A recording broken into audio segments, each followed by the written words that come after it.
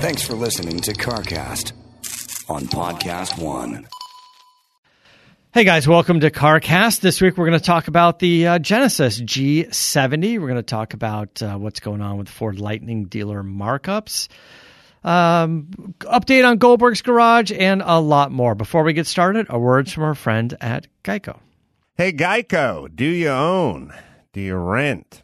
Well, you do one or the other, right? You know, it's hard work out there. Owning, renting. You want to save some money? How about you bundle? Bundle your policies at Geico. Geico makes it easy to bundle the homeowners or renters insurance along with your auto policy. It's a good thing, too, because you got so much to do already. Go to geico.com, get a quote, see just how much you could save at Geico. That is geico.com today. That's geico.com.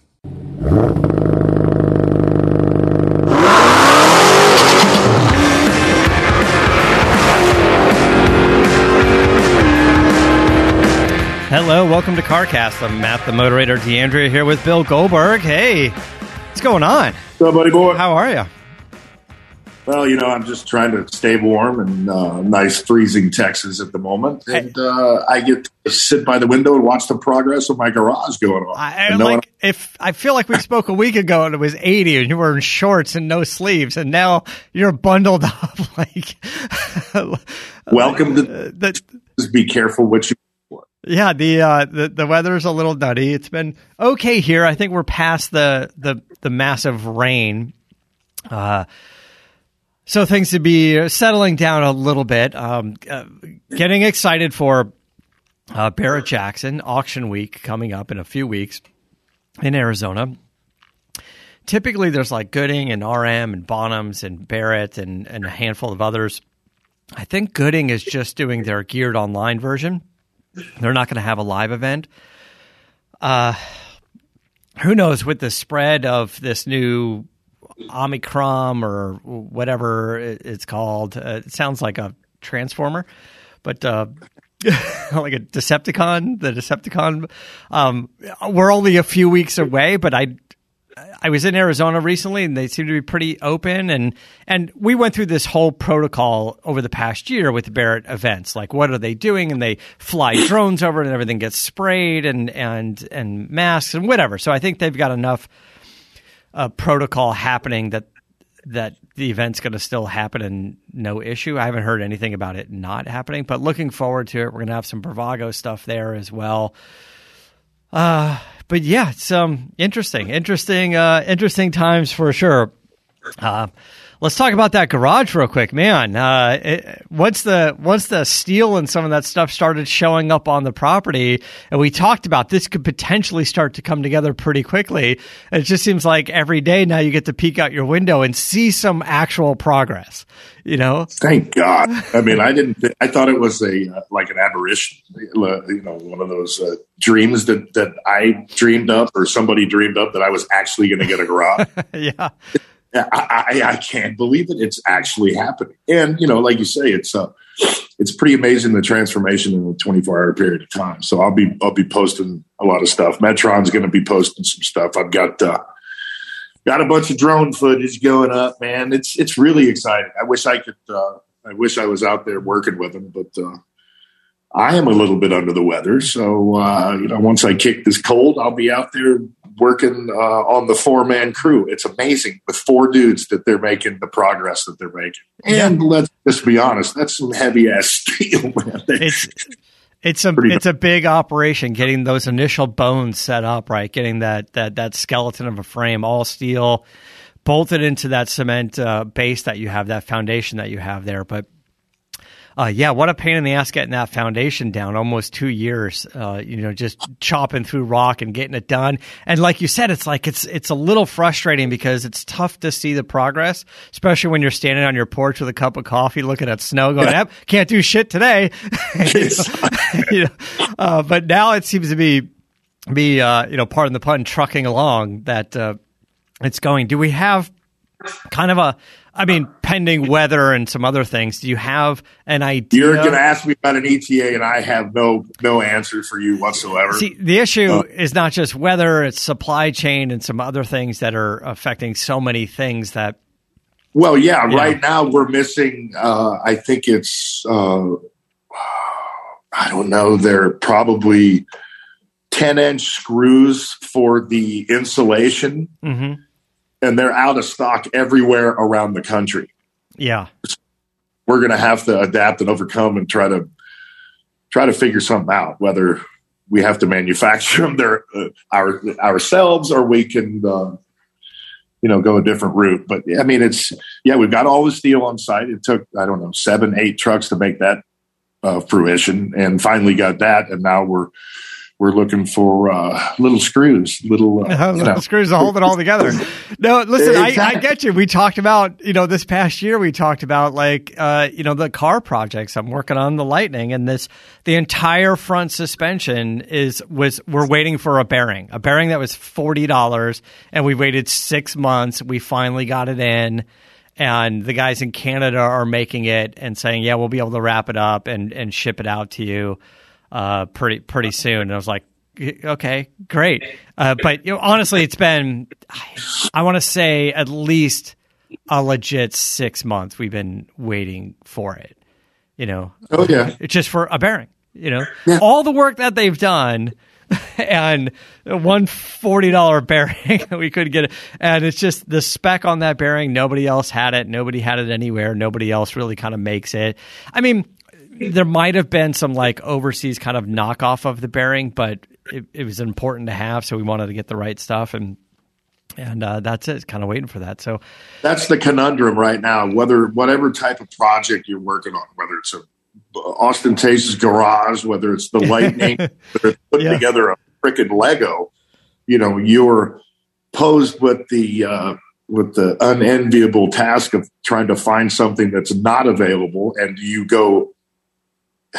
throw a curve in it and use an alternative route and not be up to snuff, that you originally planned, but you just want to get it done. So, I mean, it's a conundrum right now. I mean, in a lot of areas, a lot of people. I don't want to cut any corners, not after waiting as long as we have to make this thing a reality. Right. So if we got to wait, we got to wait. But if there's opportunities to explore other things, you can look at that, or is there alternatives to the bolt that you're using, some other version, and combined with, welding and some other things like that maybe gets it done. Maybe studs and welding, as opposed to a bolt through. Maybe that gets it done. Who knows? But, fingers crossed. Yeah. I've got that fingers crossed emoji working frickin' overtime. I saw some of the images that you sent me. I know you're planning on posting stuff. So, follow Metron Garage, follow Goldberg's Garage on Instagram. You can see some of the updates. It's cool. It's fun to see. And you're right. It's massive. It's over the top, but it's fun, and you worked for it. So. Did you see the size of those air conditioners? I did. Yeah. Giant. Unbelievable. How many? Right. Is there two? There's two of those. They're rated at 6,000 square feet per. And so, I could realistically need another one. I was just thinking about that. Yeah. I'm not getting another one. I know. You're going to notice the difference. Figure out where to hide them. You're going to notice the difference when you're up on the loft versus down. There's going to be a temperature difference. You got to get some fans up on the loft at least, just to circulate some of that air, if you can fit them. Big ass fans. Well, we'll be on the way once I get a ceiling to hang them from. We put the big ass fans in Adam's place, over the new place that we've been building out. By the way, another thing that's been taking 2 years because we're waiting for stuff, not to mention just permits, but waiting for other stuff. The cool staircase that you've seen that, was all built and floating staircase and stairs and glass. Finally, our guy Sean over here at the shop, he's like, I'm just going to make a railing. He's just, because we couldn't get what we needed. And he just got stainless steel tubing and went over there, made several mock-ups, pieced it all together, trimmed, cut, welded, and it is gorgeous, by the way. It's a one-piece railing because the stairs are kind of like a switchback. It like turns 40 degrees and then 40 degrees and then 90 degrees. And he made it out of individual pieces. and then welded them together flush in the bottom. He instead of just drilling a hole and threading the hole, because the stainless isn't, it's thin wall, but it's strong. It's just thin wall. You can't get enough threads. Mm-hmm.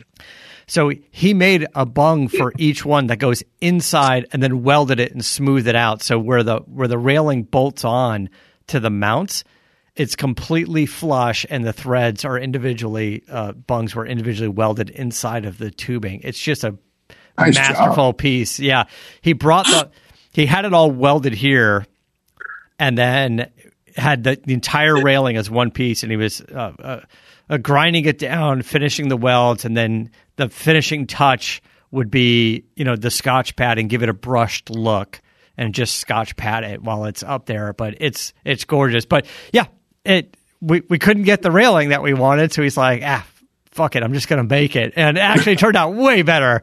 Yeah, it's That's really, awesome, really man. nice, because you wouldn't be able to Don't send me pictures, because I may have to employ him to do mine. I'm telling you, because it was going to end up being like 3 pieces, and some of the stairs are only like 2 or 3 steps, like 3 steps up and then a platform and 3 steps. So you'd have a railing that was like 20 inches long, and it wouldn't connect in the next section. So all the floating glass on the sides wouldn't necessarily connect. So he made a single railing, so now it connects all the glass for added stability. It was a really, really smart idea. It's a cool piece. Yeah, you're going to love it. Actually, you're going to be – I don't want you to go spend more money, but you're going to love the idea and go, oh, yeah, hey, guys, before you finish those stairs, this is what I want now. Don't complicate it anymore for me. don't want to make it tougher. But anyway, it came out fantastic.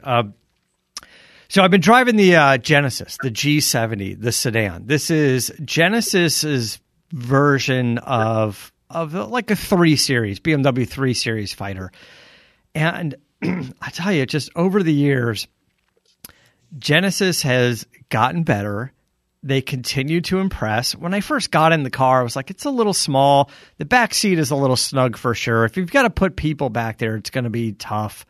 But if you're just putting bags or groceries or some items, or you got your dog sitting in the back, it's that size car. It's 3 Series car. But they sent over the 3.3 liter turbo.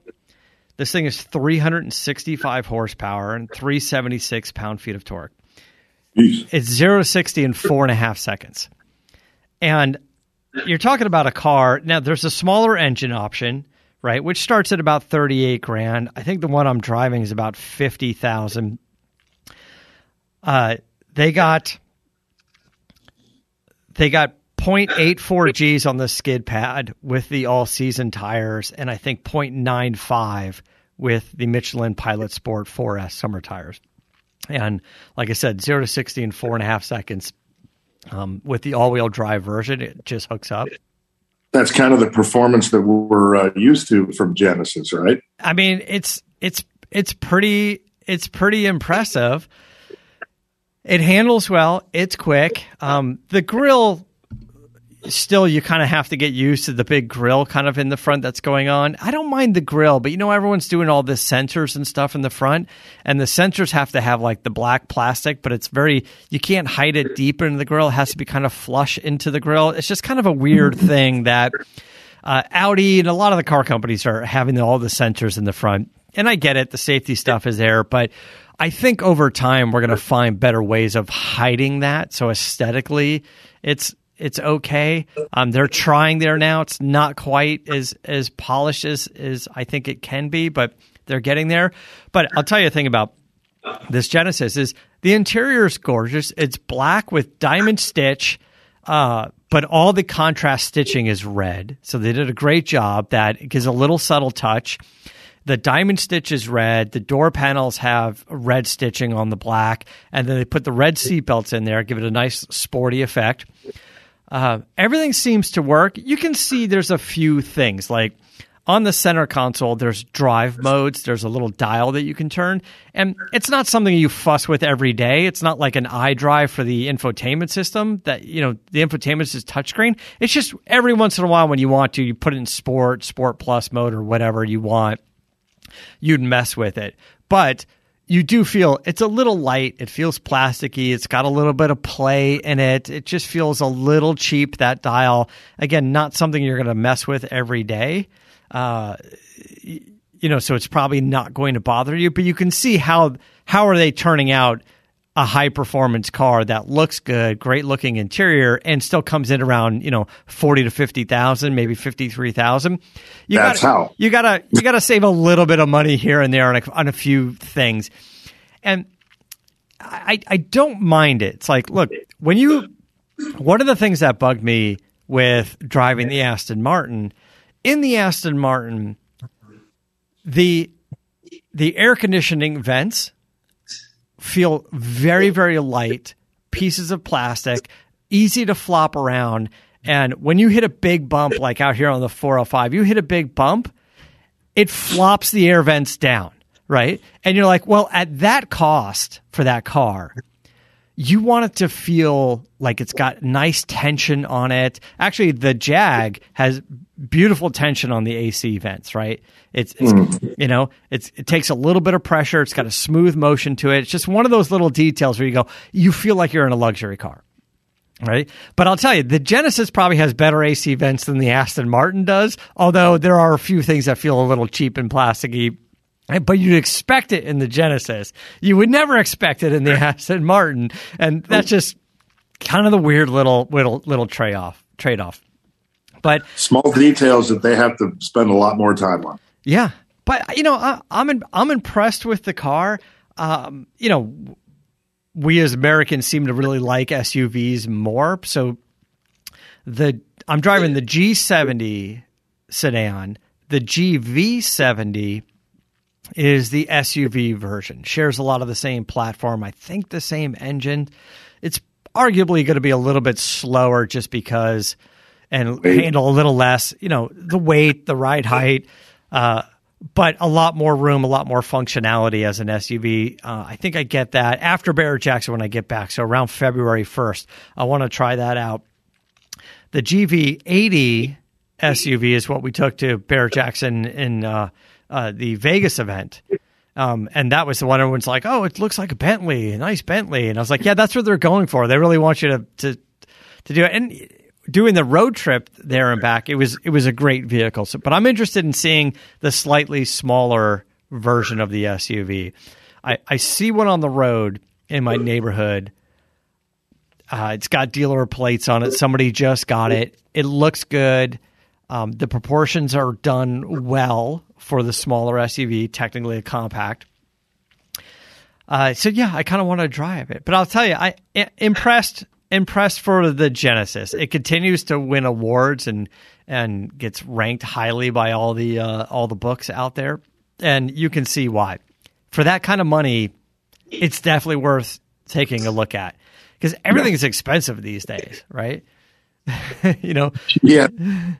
You go get the Mazda, the CX-50, is it? And that's that nice version is in the 40,000s. You're like, well, that's kind of Genesis money, depending on the engine.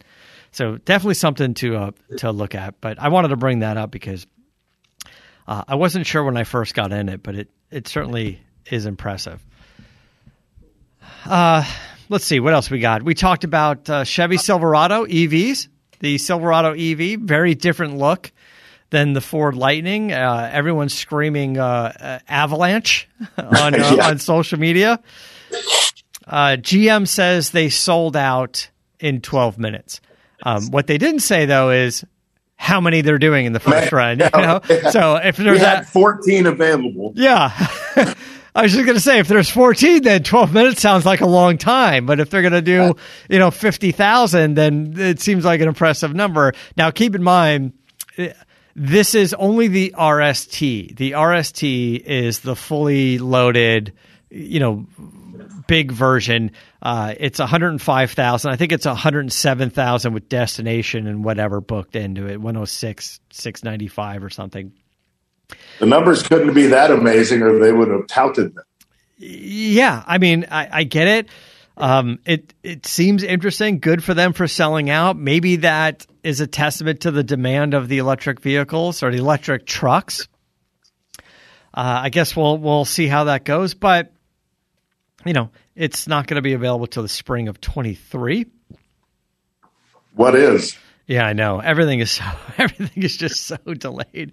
It's actually frustrating as we come in here and I'm like, hey, let's talk about what's going on in the car world. I'm like, none of this shit's happening for 2 years. I don't even know why. Like, we're just running out of new car stuff to talk about. We can talk about the car projects and things that we're doing, but isn't it quite ironic that at the end of that 2 years, California is trying to push electric vehicles to be? Isn't that ironic? Yeah, right. Ford is trying to make a play with the Lightning. Anybody who listens to the show now how we feel about dealer markups. Whatever the reason of the dealer markup, let's say you're not selling cars, you're desperate for cash, whatever the business model is, we as the consumers get screwed with the dealer markup, especially on a high production volume vehicle, something that's going to be around for years and no real limit to, they'll sell as many as they can make. The dealer markup is a kiss of death to the dealer. I personally believe. I don't care who you are that has judgment on it.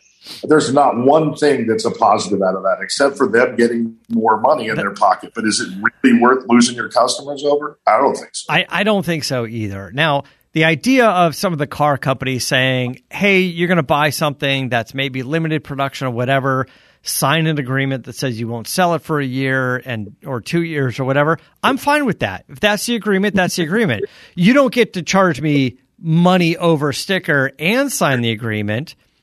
But I would sign the agreement for sticker price, right? Absolutely. Oh, or maybe there's a scenario, I don't know that anybody's ever done this, but maybe there's a scenario that says the dealer can charge you, ask at least, to charge you a markup on something if you don't agree to sign that. And people who do agree to sign it cannot get charged a markup. So if you want to go in and buy a new ZR1 Corvette right now, or whenever it's available, and the dealer wants $10,000 over sticker, the dealer can say, hey, $10,000 over sticker, I'll sell it to you today. You can put it on Bring a Trailer tomorrow. That makes all the sense in the world. But I won't charge you $10,000 if you agree to sign the agreement that says you can't sell it for a year. Let's say you're not John Cena. And then I'm not. Thank you. Let's just assume you're not John Cena, and you sign the agreement and you stick to it.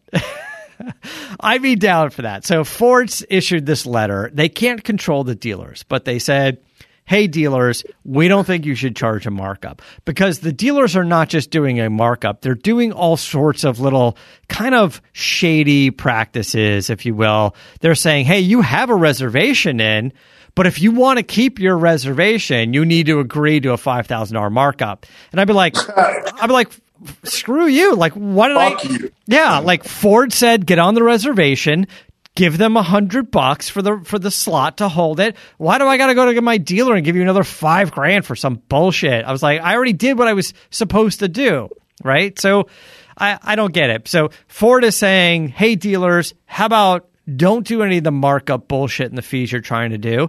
And in return, we'll ask customers to sign an agreement to not sell the vehicle for a year, so not everyone is flipping them the next day for money. And I was Makes sense. I'm absolutely down with that. I'm absolutely down with that. I get it. There's a supply and demand thing, but why not hold it? And whatever, who cares? Listen, if in a year from now, Bring a Trailer and Meekum and Barrett and all they're just loaded with Ford Lightnings, people trying to get, markups on them.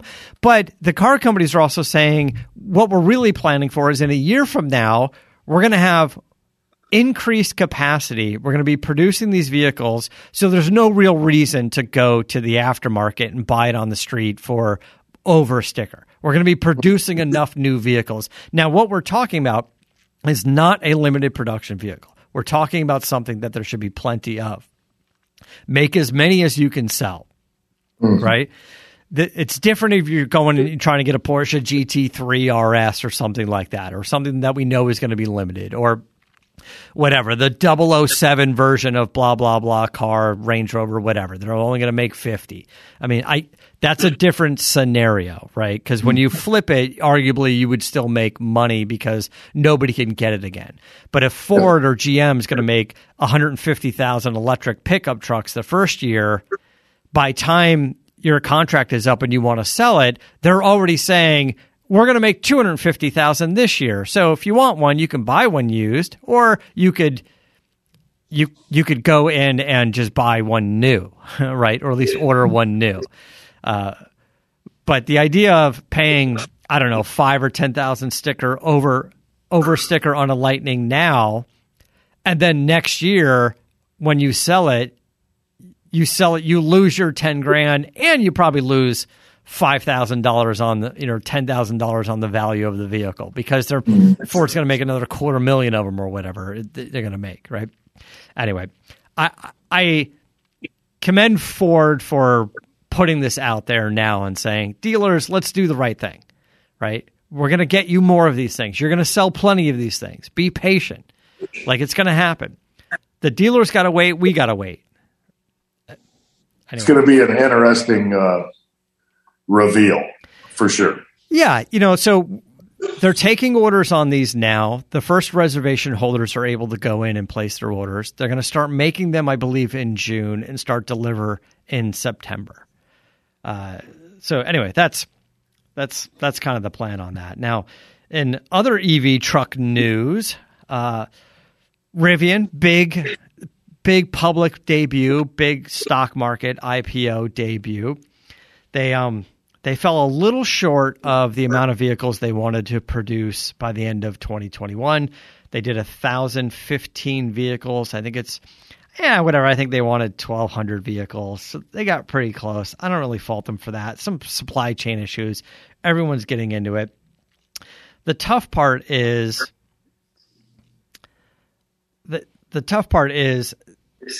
this 300 and something mile range. They're supposed to be like a 450 mile range version, the max battery, and that's going to be delayed a year. And they're saying, oh, well, there's some supply chain issues, and we want to make sure that everybody that ordered that launch edition over the next year gets that vehicle, and we don't want to start delivering the long range vehicles before the other people ask for the launch edition vehicles. It still has to be special.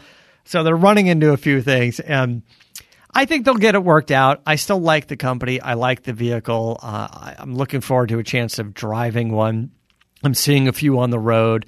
They have an office right near me in Venice here. It's not a manufacturing office. Maybe it's a PR office or a design facility. But because of that, there seems to be some right near me in like Venice, Abbot Kinney area. If anybody's in the area, you'll see a Rivian office right near there.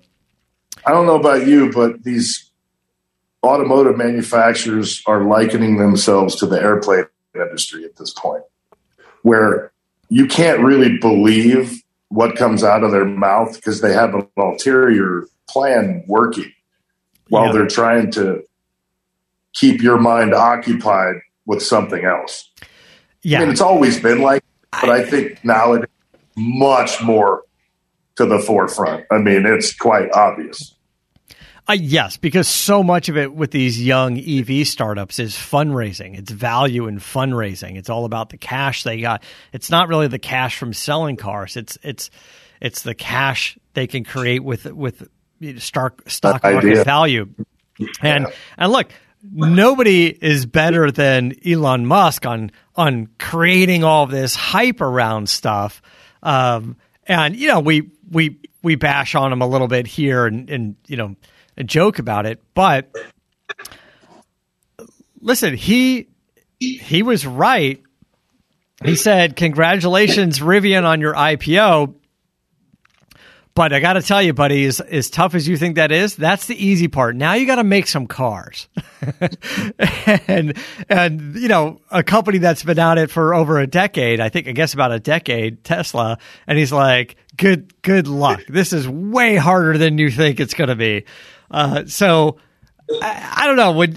you look at all the hype and you look at the stock price for Rivian, which has dropped significantly from their IPO, right? They've, announcing delays. And then I think a couple days ago, their COO, their chief operating officer, left the company.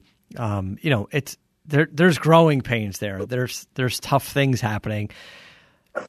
So they've got to get into that. Listen, Fisker has an uphill battle. They've got to make cars. They've got a lot of orders. They've got, Henrik Fisker announced something on Twitter like, hey, good news. We've got $1.5 or $1.4 billion in orders for vehicles, which is good. That's a lot of orders for them.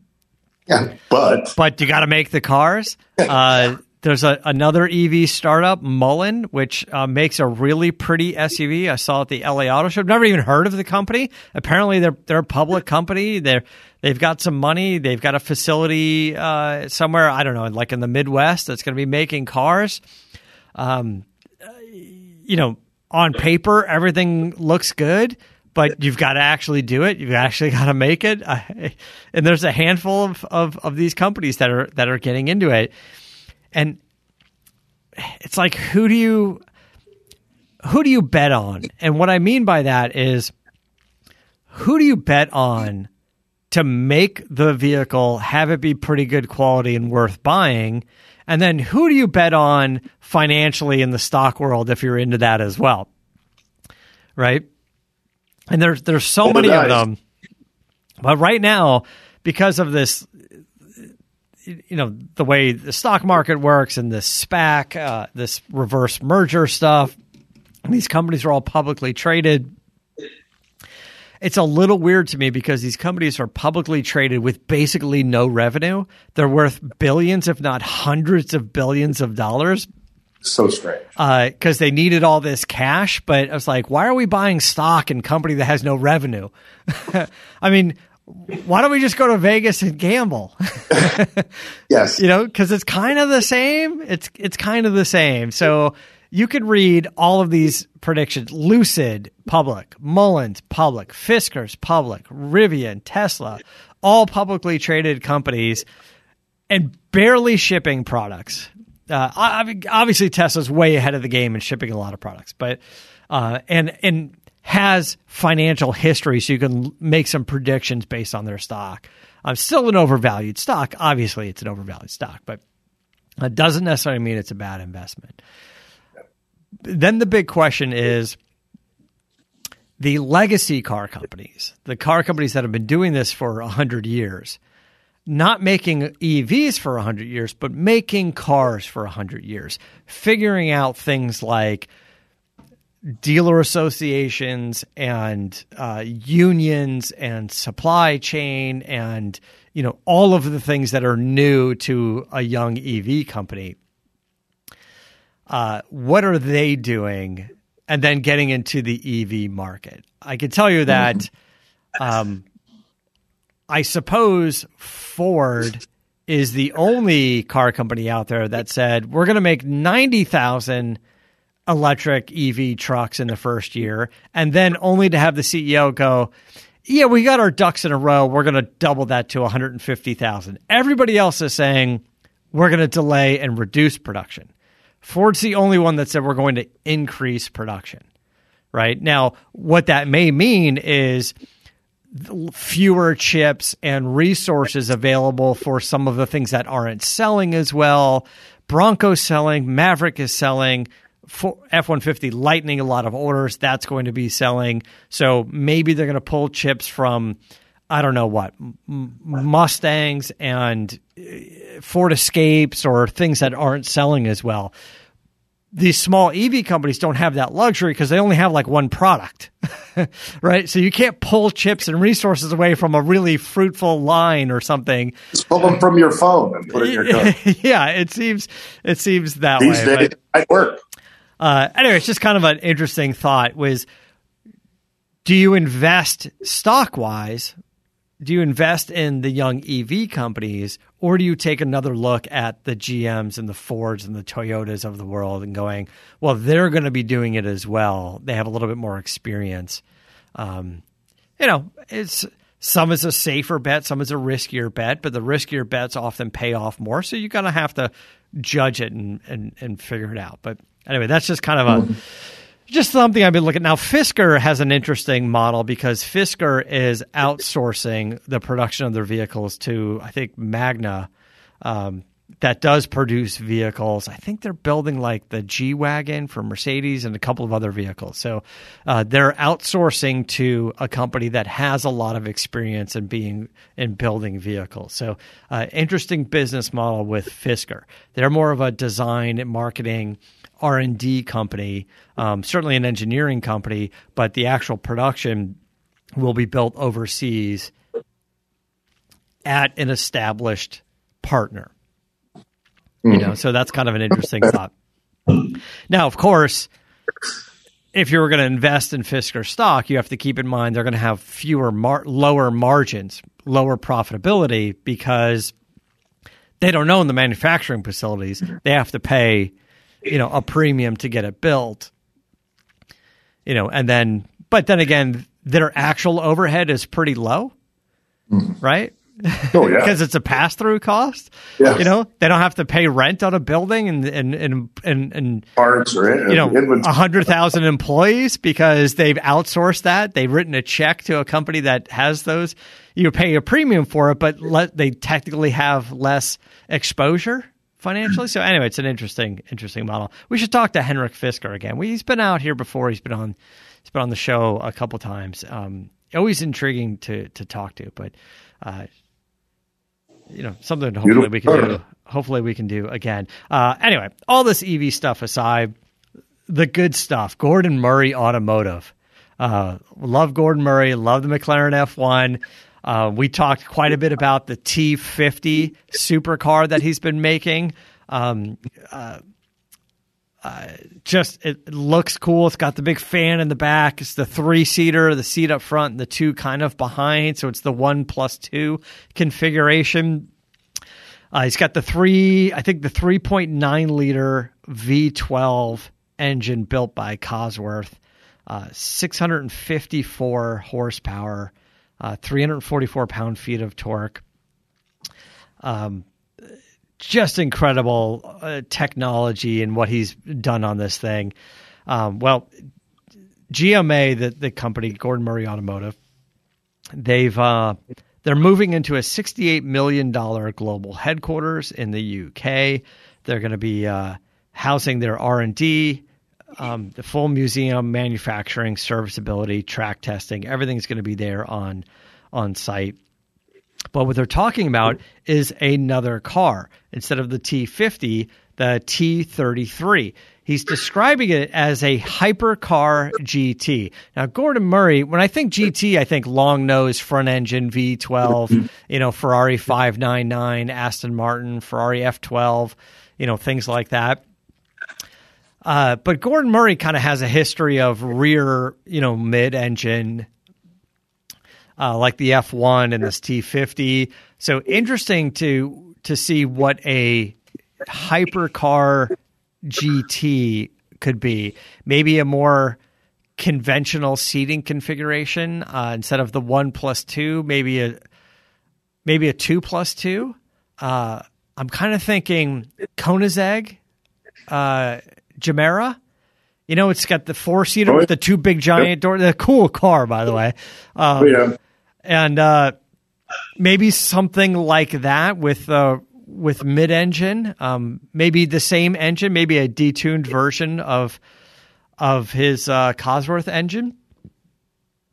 Could be kind of interesting. I didn't see anything Gordon Murray is cooking up.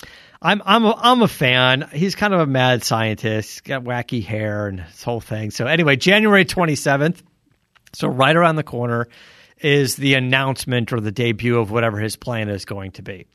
Oh, cool. Don't expect the car to be out in August, by the way. Don't worry. If GM is saying, "Hey, we've got a sweet new EV truck for you in 2023," who knows what the plan is going to be for GMA? But I like the idea of what they're doing. It's going to be kind of interesting.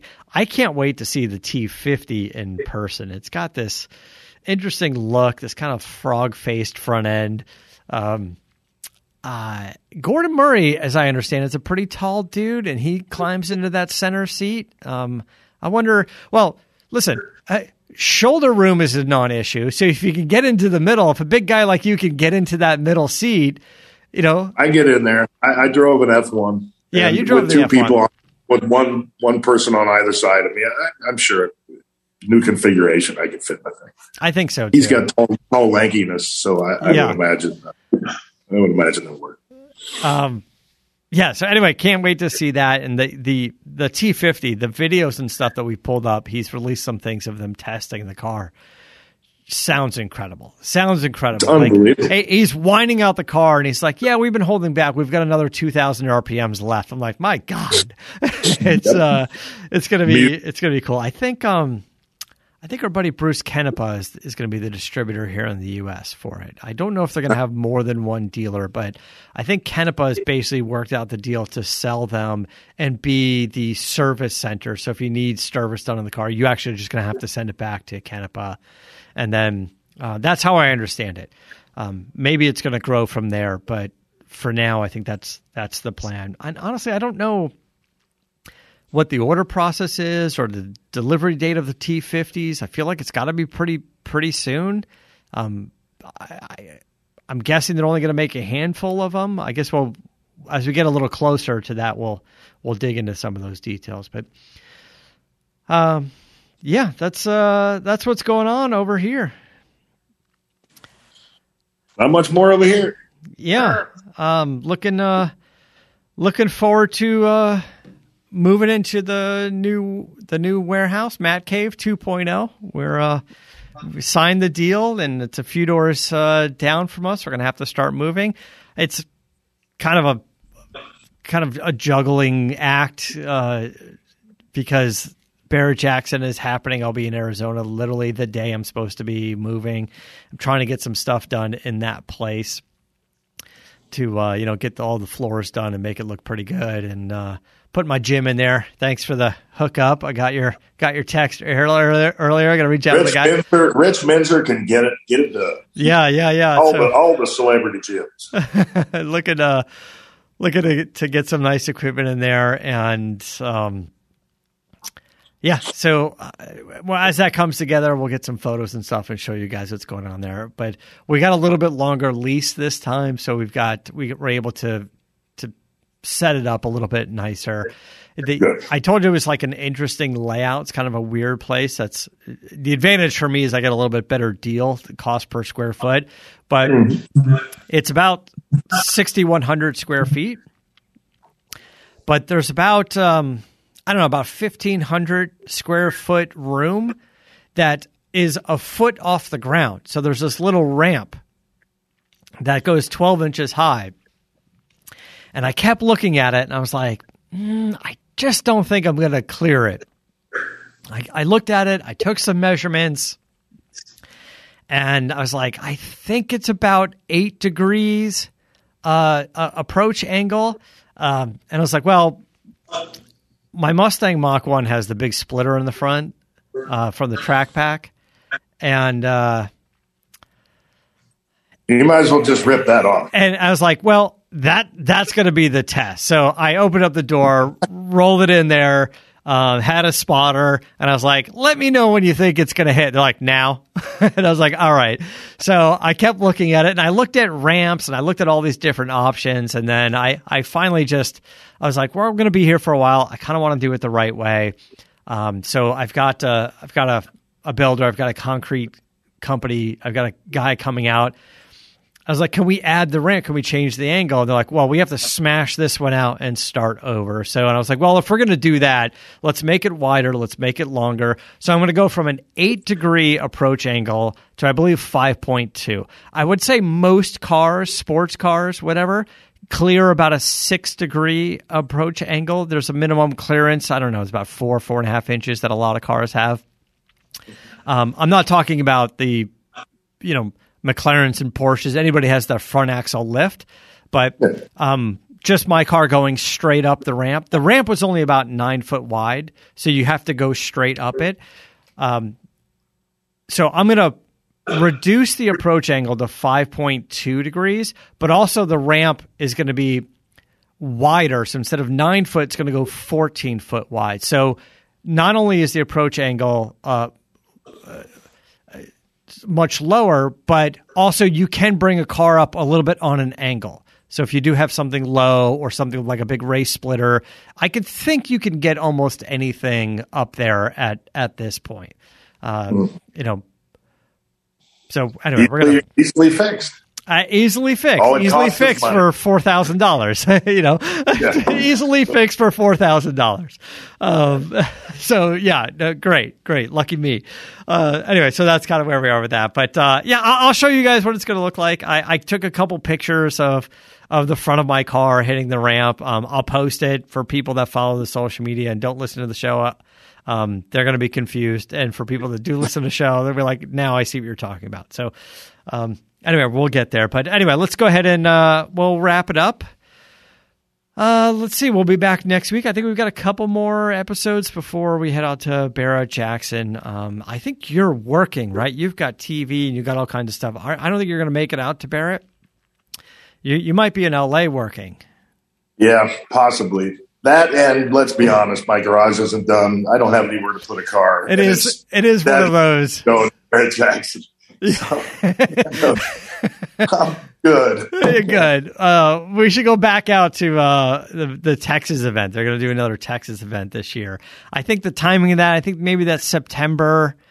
You know, maybe it's looking good for that'll the garage. Work. You know, then that'll work. Yeah. That and actually might end up being expensive for you when you're looking around the garage. I'll be headed there with an 18-wheeler. This garage is fantastic. There's plenty of room.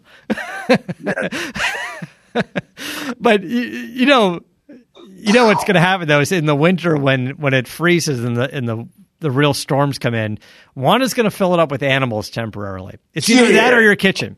No way, no. Because the animals live in the kitchen. You walk into the kitchen and there's live in the kitchen. They ain't living in the garage. All right, so the animals can come into the house when it's cold, but not in the garage. Absolutely. Okay. All right. As long as they got a place to go. Yep. All right, we're going to wrap things up. Thanks, guys. Until next time, keep the air in the spare and the bag in the wheel. For the latest updates and call-in times, follow the show on Facebook, Twitter, and Instagram at CarCast Show.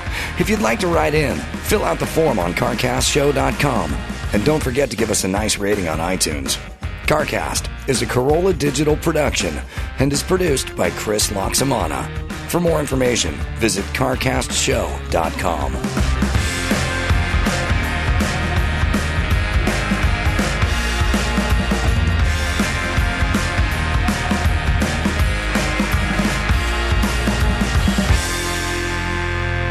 Hey, Geico, do you own? Do you rent? Well, you do one or the other, right? You know, it's hard work out there. Owning, renting. You want to save some money? How about you bundle? Bundle your policies at Geico. Geico makes it easy to bundle the homeowners or renters insurance along with your auto policy. It's a good thing, too, because you got so much to do already. Go to geico.com, get a quote, see just how much you could save at Geico. That is geico.com today. That's geico.com.